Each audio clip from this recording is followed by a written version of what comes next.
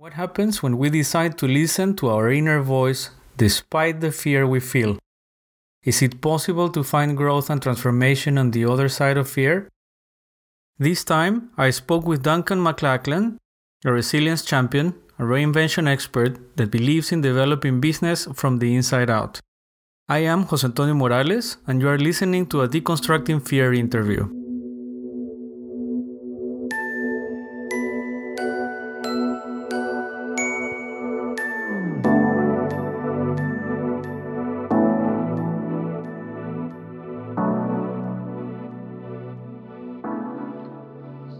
So there's many examples in my life that come to mind in terms of overcoming the fear, or feel the fear and do it anyway.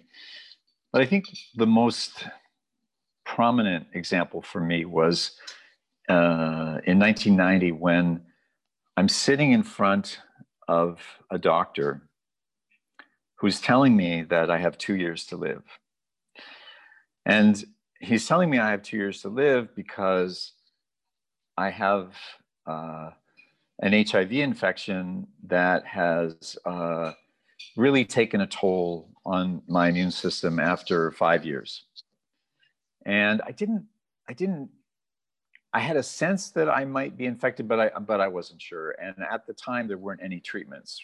So once I had arrived at this moment of this interface with the doctor, of course, my first reaction was fear. That's our normal reaction. And I remember being kind of stunned, not totally surprised, but in this kind of space of being stunned, in the space of being fear. And then that lasted about 90 seconds. And then at the same time, I felt like it was surreal what I was experiencing. I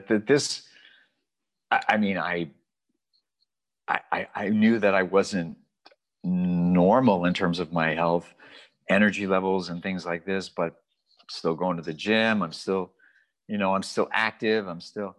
So there was part of me that also didn't quite believe it, but for sure there was fear. And the whole era at that time, there was so much fear, so much stigma. We think about the context of COVID today, and people are anxious about COVID. And there was tremendous fear around HIV and AIDS because there was no cure. There still is no cure.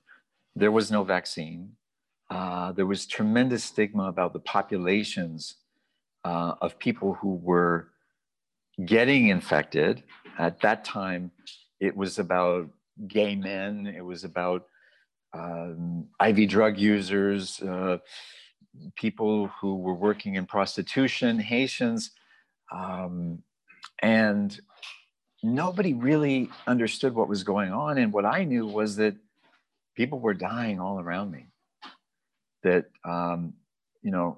every week in the newspaper, there was another death, and friends of mine died, and I was doing visits to hospitals. And, it was really a trauma. So there was initial fear. I realized that the doctor was saying to me that I needed to take this medication, which was really the only treatment that was available at the time. And I believed that toxic drug was killing people faster than the HIV. So even as I'm in the office, then I'm starting to think, okay, I need to claim my life. Like, this is not about my death sentence. This is about my life sentence. How do I work with this guy, this doctor who's telling me that I need to take this treatment? And it didn't feel to me like I could work with him. I didn't know what the path was going to be. It was like having this blank slate, this opportunity to figure something out, but I didn't know what the something was yet. And so in the end of that meeting with this doctor, I said, I don't think that we can continue to work together. So at that point, I moved out of the initial fear. I think I was shaking a little when I left his office, but I was already starting to think, okay, now what? And the now what led me into a journey of discovery. I felt really alone. I didn't know anybody who was taking this path. I knew lots of people who were dying. I didn't understand anything more than kind of mainstream medicine. And there was this idea that with the virus, it was very much, attack the virus, like try and kill the virus. And the treatment also attacked the entire immune system, not just the virus. And somehow in my head, and not just in my head, I think in my body, I felt like, well, how can that be? That's like civil war. I started moving into this place of, maybe we can call it executive functioning, or executive functioning. It was more trying to think in terms of logic. And for me, the logic was, I need to investigate, I need to learn ways in which I can boost my immune system instead of attacking myself, which is kind of like, for me, was like civil war. I was gonna bombard my immune system, a little bit like the idea of chemotherapy, with a very, at that time, very toxic drug. And that was really the only thing available to me. And I felt like people were dying from it. So it was overcoming that fear and then starting the journey. And the journey continued for 14 years after that without taking any HIV treatment medication. Of course, there were many treatments, several generations. I think I joined around the 5th generation of drugs, which were much less toxic. This was in 2004, which were much less toxic and much more effective. And during that 14-year period, I was exploring complementary therapies, holistic health, other ways of looking at health. Traditional Chinese medicine became a primary modality for me. And I essentially created this health map, this roadmap to health for myself. I found other people to join me. I helped to create a community, mostly because I wanted to learn from them.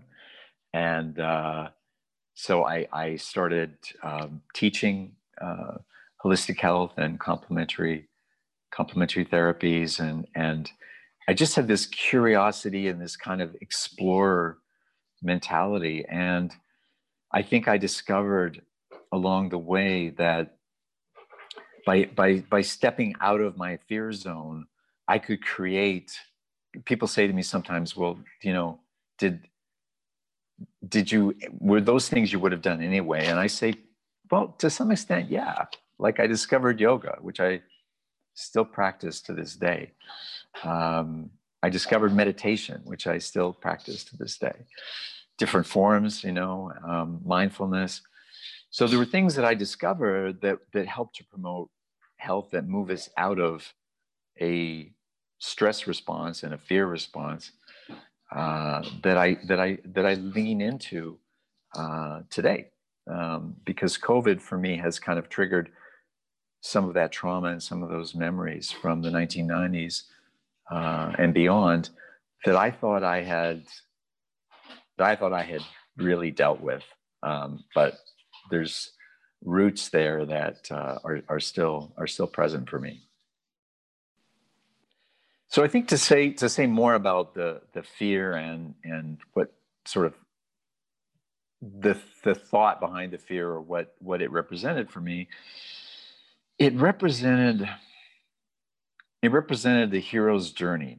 It represented challenging authority, because today we all have access to, many of us have access to internet. Many of us can go online and look up certain conditions or ailments. And I think there's been a lot of that with COVID. But at the time, at least in the culture that I was in, which was Western culture in Canada,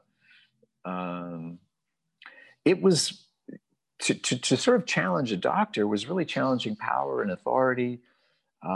People looked to the doctor for the answer, and in that fateful meeting with the doctor, when I walked out of his office, I didn't have a doctor, and I wasn't able to find a family doctor for another year and a half.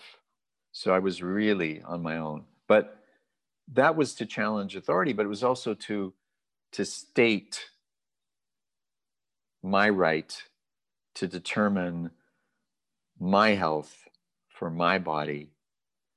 And quite frankly, nobody really knew the answers. And the doctors, you could feel the fear. I could feel their fear. I mean, I'm a fairly sensitive guy, but I could feel his fear. I could feel the fear of wanting to prescribe, knowing they knew that the drugs were killing people, but there was nothing else to offer. And when you're a doctor and you have a patient who's looking to you for the prescription, I had a good friend of mine, and he had gotten the prescriptions, and actually there was a second drug, and he told me that he had gotten it, filled the prescription, and it was sitting in his medicine cabinet. And every day he'd open the medicine cabinet and say, I don't want to take this shit. And he closed the medicine cabinet and he wouldn't. And finally his doctor said, what's up? Are you taking? No, I haven't taken it yet. He said, well, you're gonna die. Like, you've got 6 months. Like, this is serious. You've got 6 months. He started taking it, and 6 months to the day, he died. 6 months to the day he died. So the fact of it wasn't just a rebel response to challenge authority. It was the assertion that I have a right to determine what is best for me, that I have a right to choose differently, that it's my body. And even though I didn't understand about, energy and somatoforms and all of the things that I discovered, because I just tried everything that I could get access to. I tried, and some of it was out of pocket and sometimes it was offered, but essentially it was outside of Canada has a public healthcare system, but a lot of this, almost all of this, in fact, was outside of the healthcare system. So I was, out of pocket as much as I could afford. And it was really about saying, I need to follow my own intuition. I need to follow my own sense of what makes sense. And what makes sense for me was to boost my immune system, not to take something that was going to attack it and hopefully kill the virus at the same time, but maybe kill me first. So it is some kind of, so this transcending that fear or overcoming that fear was kind of an action of faith in you, right? Yes. Yeah, it was an element of faith in me. And I have to say there was another fear beyond that, because there was a doubting of self. And with the exception of my partner at the time, I mean, my family thought that I was on a suicide mission. People, because other people were making another choice, and what I was doing looked crazy. We're freezing medication. Like, You must want to die. No, I want to live. But I had this doubt. And especially in the first few months, until I started meeting other people, and until I went into a program one day called Holistic Health 101 that was offered by a community service organization. And it was a weekend intensive. And we were talking about psychoneuroimmunology and all of this stuff that was just brand new at the time. This was 1990. Today, we understand a lot more about the mind-body connection, but 30 years ago, it was still kind of novel. So I until I got connected to other people who were making the same choice as me, other people who were interested even in looking at this differently, and certainly the gentleman who offered this training became a mentor.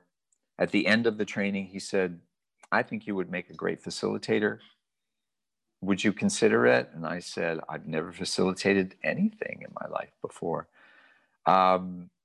Okay, I'll say yes, and we'll explore that. And I ended up facilitating it for 2 years, developed another, a second layer, a more advanced course, and then took it into the realm of spirituality and looking at illness as a spiritual journey. So it became, and this all to collect and build community, because I really believe it takes a village. And even if it feels lonely, at the outset, I think once we make the choice, I think the universe provides for us, and we can still have the fear, but as we go along, as other people join us, we can share that fear and overcome it together.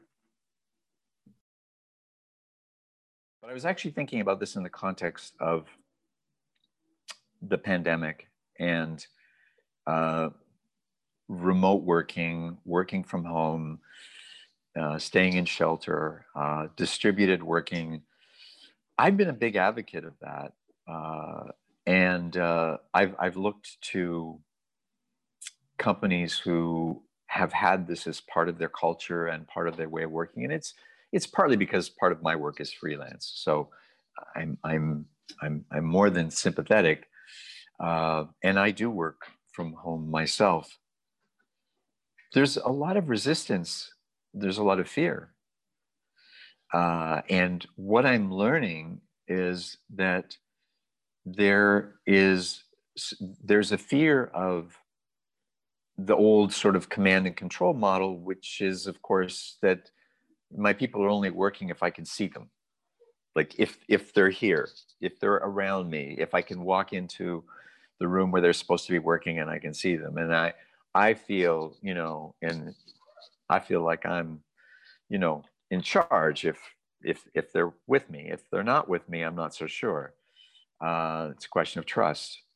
So what I've noticed in some companies, and I'm speaking here from the French perspective, is that there's a lot of resistance to working from home. There's a lot of fear of working from home. And what I've come to understand about that is that it's much more complicated. And part of it does have to do with a sense of team and community. And obviously, we talk about things like the importance of social relationships. Social relationships are very important in French culture. People make jokes about the amount of time spent, getting coffee. You arrive at work at 9 and you go for a coffee break at 10 and you say hello to everybody in the morning. And, this very much relationship based, very different from Anglo-Saxon cultures, very different from German cultures. So the social relationships are very much a part of French culture. And so I think when we look at any culture and we talk about remote working, we have to remember that, we may be part of a global community, but the global community consists of, many different cultures and very different perception in around this in Africa, much more community, collectivity based. And what I've discovered, though, is that because I couldn't understand why there was so much resistance, and I thought, well, what could be? Because the unions tend to support people being in the office, and people want to work from home, and they don't want to commute, and that's a risk for COVID, and et cetera, et cetera. But what I discovered is that the real fear behind all of that is that more jobs will be outsourced. And when more jobs are outsourced, people could be employed from other places, contract work. I mean, this obviously exists already, and these companies will do some of that already. But the idea is that, or the fear is, sorry, that they will do a lot more of this once all of that remote culture is really, put in place and people learn to trust it. Well, then where are people paying, taxes? Where are people contributing? The social security costs in France are really high. You get one of the best social security systems in the world, but we pay for it. And so the fear is, if we don't have people employed here in France, but working remotely, once you open that even further, it's already open. Obviously, it's been open there are companies that do lots of remote working, but the idea is that you lose control, not just of your people, but of where your revenue for taxation, for support for social security and everything else comes from. And that made me rethink my own. Well, it was really an answer to my curiosity, my question of why is there so much resistance to remote working here? So that's part of the answer. As far as community goes, I think that what I've learned in virtually every endeavor that I've ever done in my life, that I'm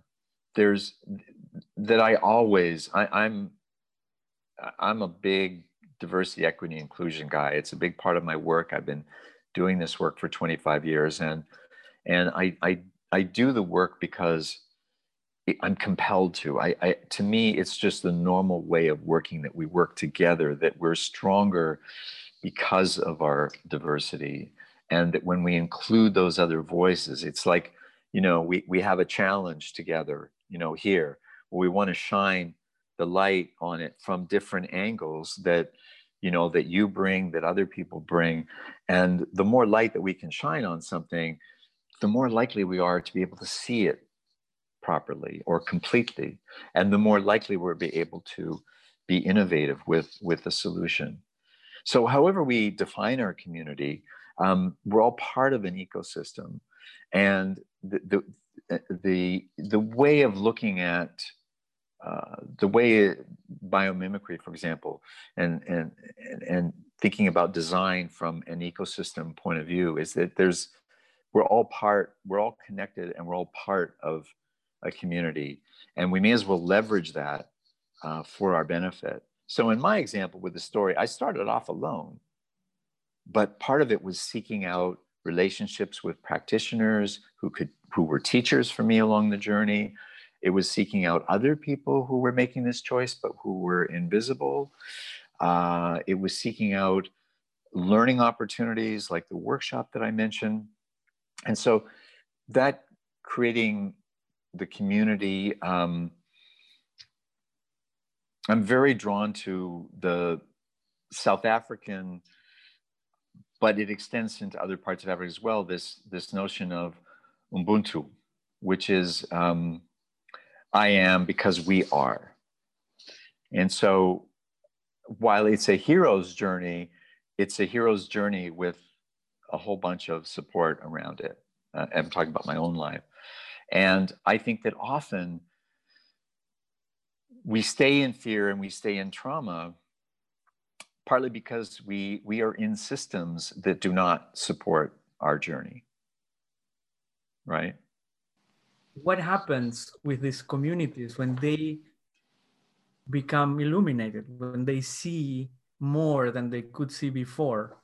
When they become illuminated, when they can see more than they can see before, I think that's where we have innovation. That's where we have creativity. That's where we have resourcefulness. That's where we have resilience. That's where we have regeneration. That's where we have collective responsibility. What we can do is to build purpose and freedom and connection is limitless. I think I think that definitely we have to leverage coming together. I think we definitely have to leverage community building. I think that we have to think in terms of ecosystems that you know that we are all connected more than ever before. And I'm not talking about the internet. I'm talking about, you know, what happens in one part of the world impacts the other. What happens in one country impacts another. And the reality of the interconnectedness of us is something that we really need a radical understanding of this now, not tomorrow, today. That I am because we are. That you know that the journey of, you know, that I carry with me, that we all carry with us, our ancestors, and we need to be responding to what the world can be for our children. That we have to get out of this individualistic mindset. And that requires freedom, comes from giving up something. In my work in Africa, I become more and more sensitized, and certainly with Black Lives Matter and identifying and working on my own racism, but working in Africa and really realizing that I carry so much privilege, even with disabilities and hidden disabilities. I'm still a white man with a lot of privilege in the world, and I need to use that privilege for good. And part of that means that I have to give something up. And I think that the idea that we can have what we have now, hold on to everything we have now, and change the world is false. I think that we all must give up something in order to create a different reality. And the clock is ticking. And I feel that we absolutely, one element of response to that question is that we absolutely have to start listening and responding to young people more. We need to be able to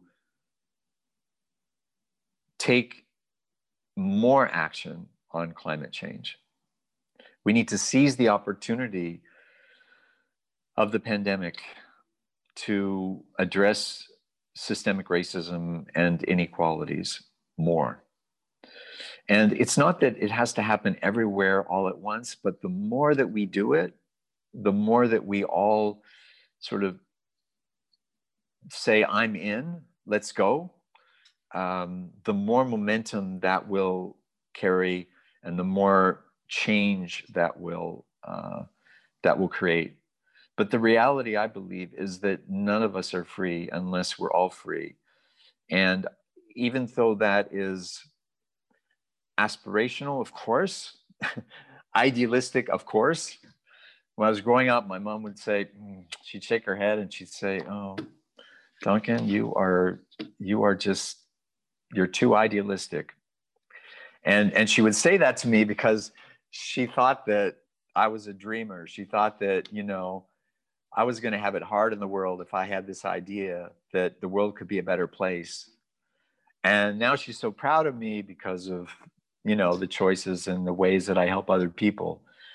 But let's dream and let's be aspirational, idealistic, and let's take action.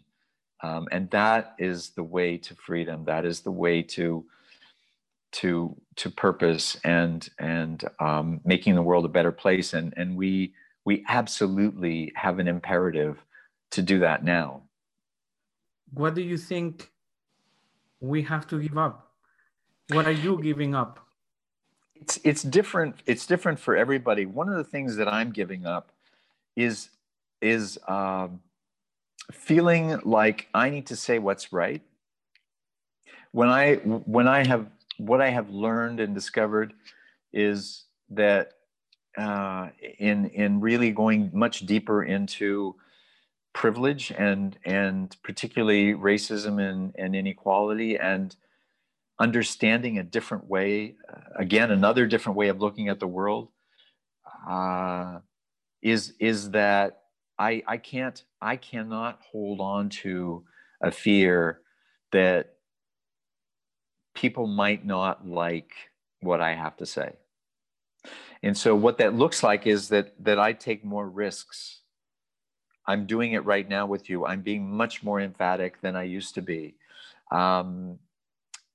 I really believe in the urgency of that. And I believe that we all have we are all unique, and we all have therefore a unique contribution to make. It's not for me to say what your contribution is or what someone else's contribution is, but we are here to be the best version of us. And so I need to be the best version of me. And at this point, the urgency is, why wait? There is no time to wait. If I feel like there's an injustice, I've always been motivated by wanting to make a positive difference. That people used to say 25 years ago that was too vague, but it's been true. It's something that I've committed to my whole life, and so I want to be about making the world a better place. And in order for me to do that, I need to call stuff the way that I see it from my perspective.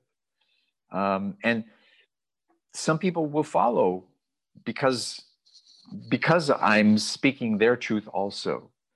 And other people might not. And that's okay. So part of it is taking a risk, and there are other projects that go along with this around resilience. And one of the things about resilience that I think is often missed is that resilience, which I define as our adaptive capacity to change, exists within systems. And those systems may be systems of oppression, maybe systems of poverty, maybe systems of racism. And it's not just enough, again, coming back to community, it's not just enough for me to make a change or for you to make a change. We all have to make a change. And part of the change we have to make is the collective change of systems, so that everybody has the opportunity to recover from trauma, recover from fear, I wrote something recently about, in a challenge to an HBR article that I used to revere, HBR, Harvard Business Review. But the challenge was, look, you're talking about,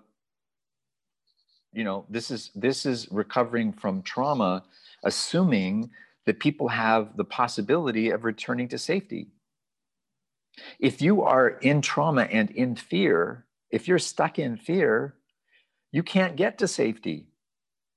You're still in the trauma, because the system and the ecosystem around you does not support you in the way that it supports me. In fact, it's keeping you consciously, it's systematically keeping you suppressed. So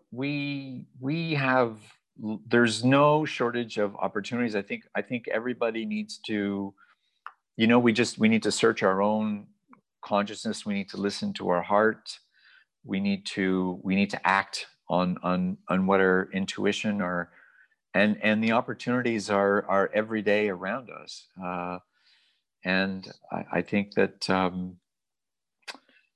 I think that, you know, and we find other people. We join other causes, associations, movements, communities. We create communities, and we support one another so that we can do what needs to be done to make the world a better place. For me, if there is no fear, if I have no fear, then I have confidence and courage, and I'm not stuck in self-doubt or procrastination, or, you know, or also another challenge is being overwhelmed with how much there is to do, right? We need to be able to practice self-care and self-compassion, and recognize that, you know, in, you know, the context of ongoing stress and uncertainty, which is the reality for most of us, that we may need to do more, you know, every day, ongoing, to take care of ourselves and to take care of those around us. And that is essential to being able to do. It's like well-being for well-doing. That's essential for being able to make the changes in the world. And I know from doing diversity, equity, and inclusion work that it's there's super high rates of burnout for people doing that work, because often it's the marginalized people who are doing the work, and it takes a toll. And so I really lean on, I have a lot to say about this, because I had the luxury of spending several years investigating what well-being and complementary health modalities and supplemental nutrition for stress and all sorts of things could do to boost my immune system. And we all need to boost our immune systems. We all need to boost our ability to be in this world of uncertainty. But, you know, when I am, you know, grounded, and I am in alignment, and I am acting on my values, which is the thing that I try and do every day. When I'm in that flow, there's no fear.